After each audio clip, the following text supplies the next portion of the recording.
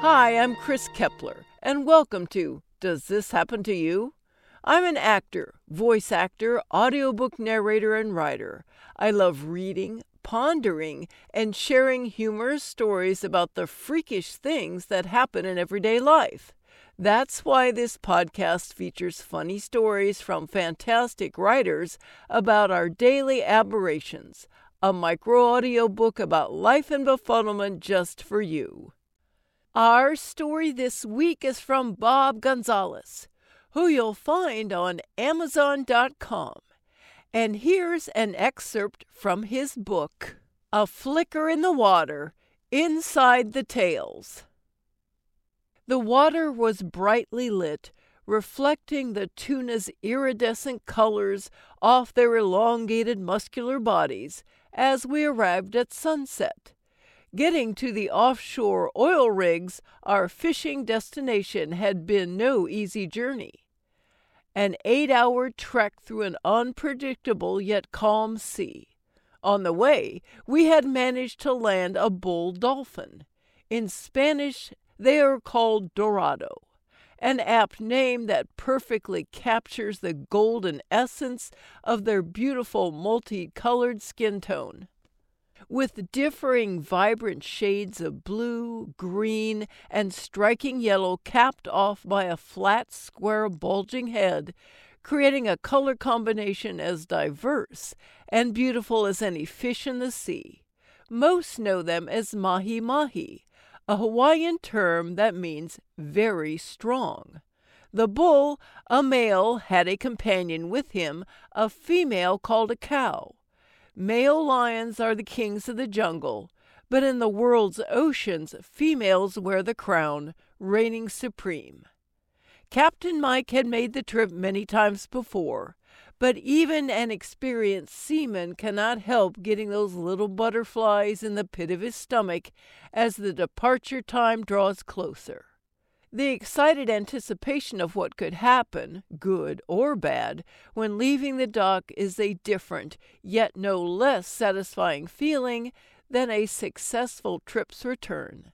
Filling the coolers with ice, rigging bait, setting the rods and reels to the proper length, and drag are all necessary tasks to be done ahead of time, because, as any fisherman knows, you want to be ready when you get that make-or-break strike.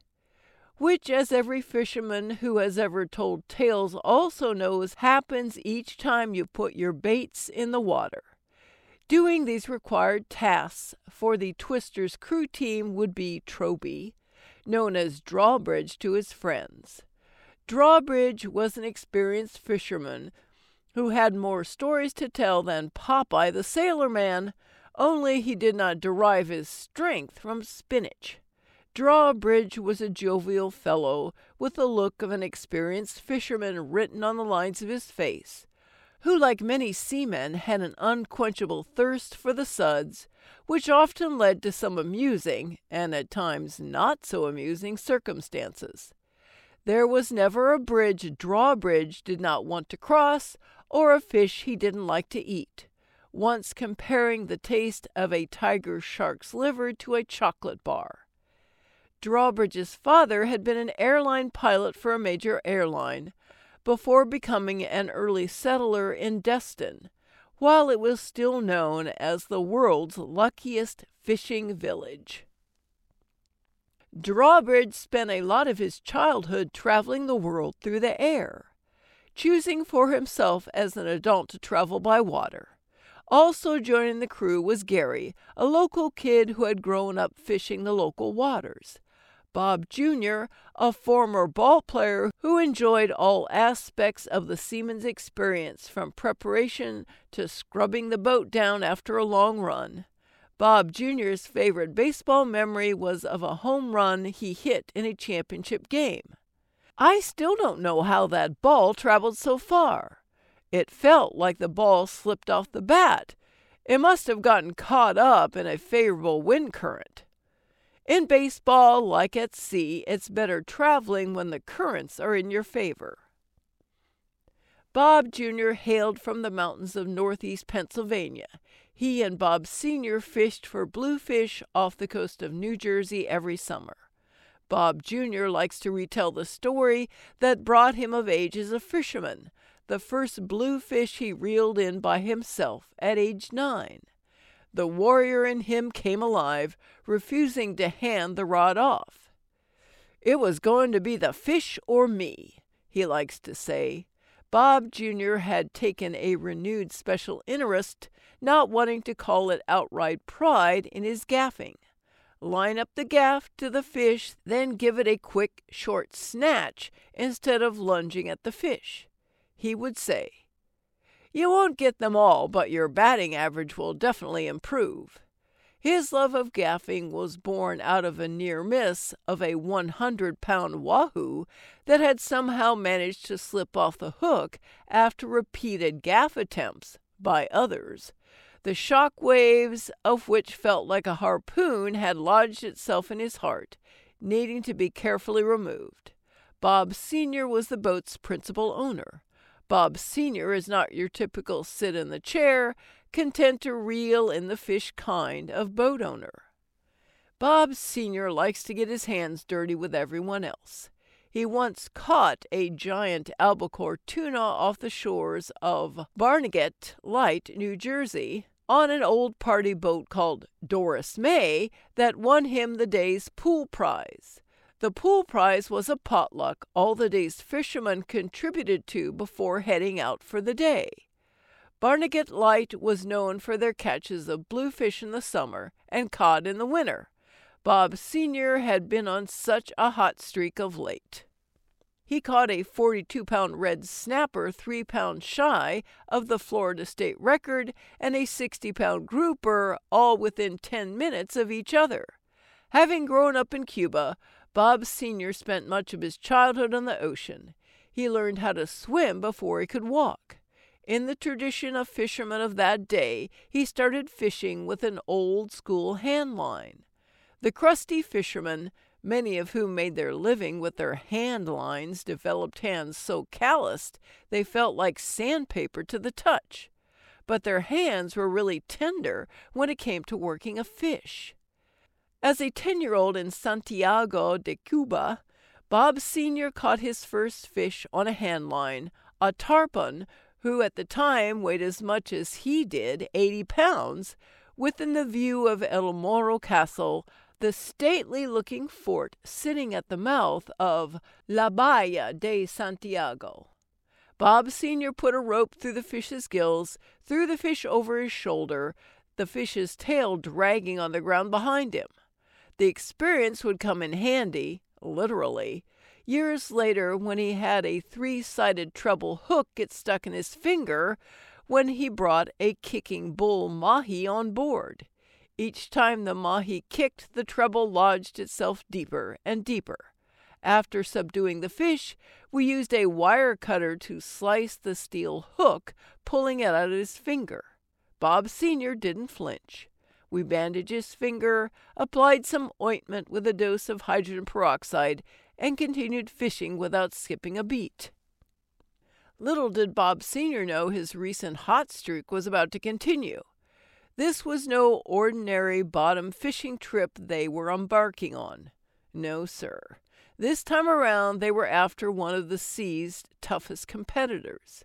Tuna are known to be finicky feeders, and on this day they lived up to their well-deserved reputation. Arriving at dusk, you could see their stout bodies protruding from the water in a way that said, "Yeah, we know you're here. Now see if you can catch us." Tuna are so unpredictable many times they don't even let you approach them without going underwater, losing themselves in the depths without a trace to be seen. There hasn't been a depth finder made yet they haven't been able to outrun.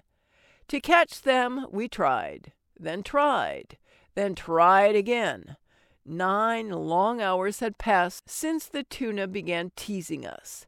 Up to now, they were winning the battle of wills in the depths of the 5,000 feet we were fishing. They gave us no indication that they were even still around, seeming to have disappeared. In the interim, a few cases of beer, which would have tasted much better with some freshly caught raw tuna fish as a side dish, had been consumed.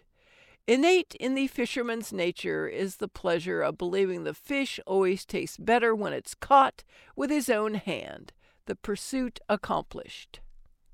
Drawbridge had on a past voyage had a harrowing experience with a boatload of beer. Drawbridge was commissioned with delivery of a vessel from Destin, Florida to Cabo San Lucas in Baja California, where he and his team were going to fish in a marlin tournament. In years gone by, Drawbridge had won first prize in this tournament, leading the pack weighing in a grander blue marlin. The boat's owner was a builder who built condominiums all along the Gulf Coast. Drawbridge was always proud, not boastful, just proud the winning grander he landed was measured by girth and length being hung in the entranceway of the first condo his boss built. He could be heard saying from time to time, "Oh, yeah, when my dad helped settle Holiday Isle, he never dreamed his son would leave a lasting legacy to carry on his family name."